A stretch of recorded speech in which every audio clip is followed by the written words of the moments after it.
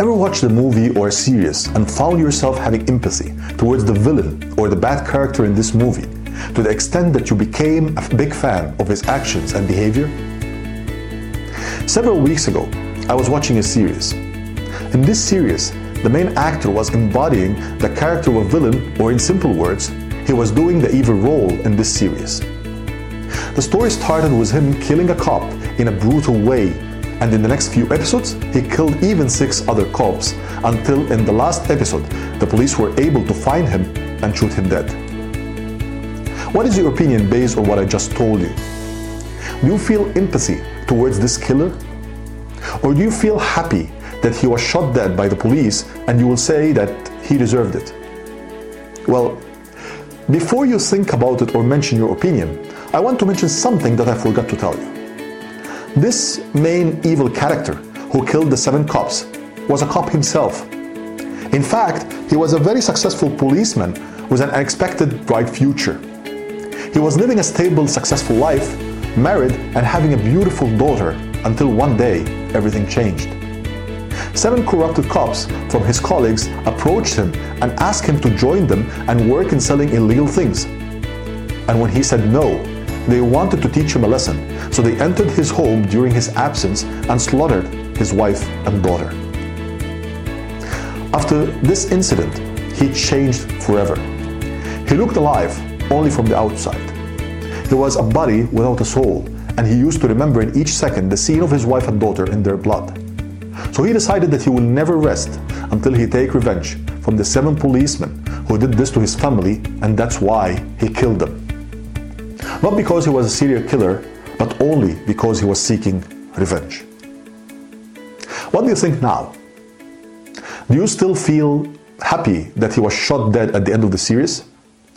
And if you said yes, then I want you to imagine this situation which happened to him happening to you, and tell me how would you feel and react. The feeling of losing your whole life in just few seconds because you said no and you did not want to do anything illegal. If you are human and like most people, then most probably you felt empathy towards him after knowing what he passed through and putting yourself in his shoes. And that's what I would like to talk about today. Empathy and its importance in our lives. We, as human beings, are not machines. We need empathy. And empathy means the ability to understand and share the feeling of another.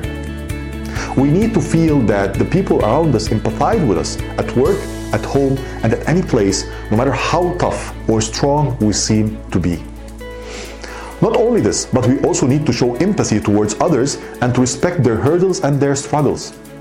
And when this happens, our attitude and actions towards others around us will change. Empathy helps you see the big picture and put everything in context.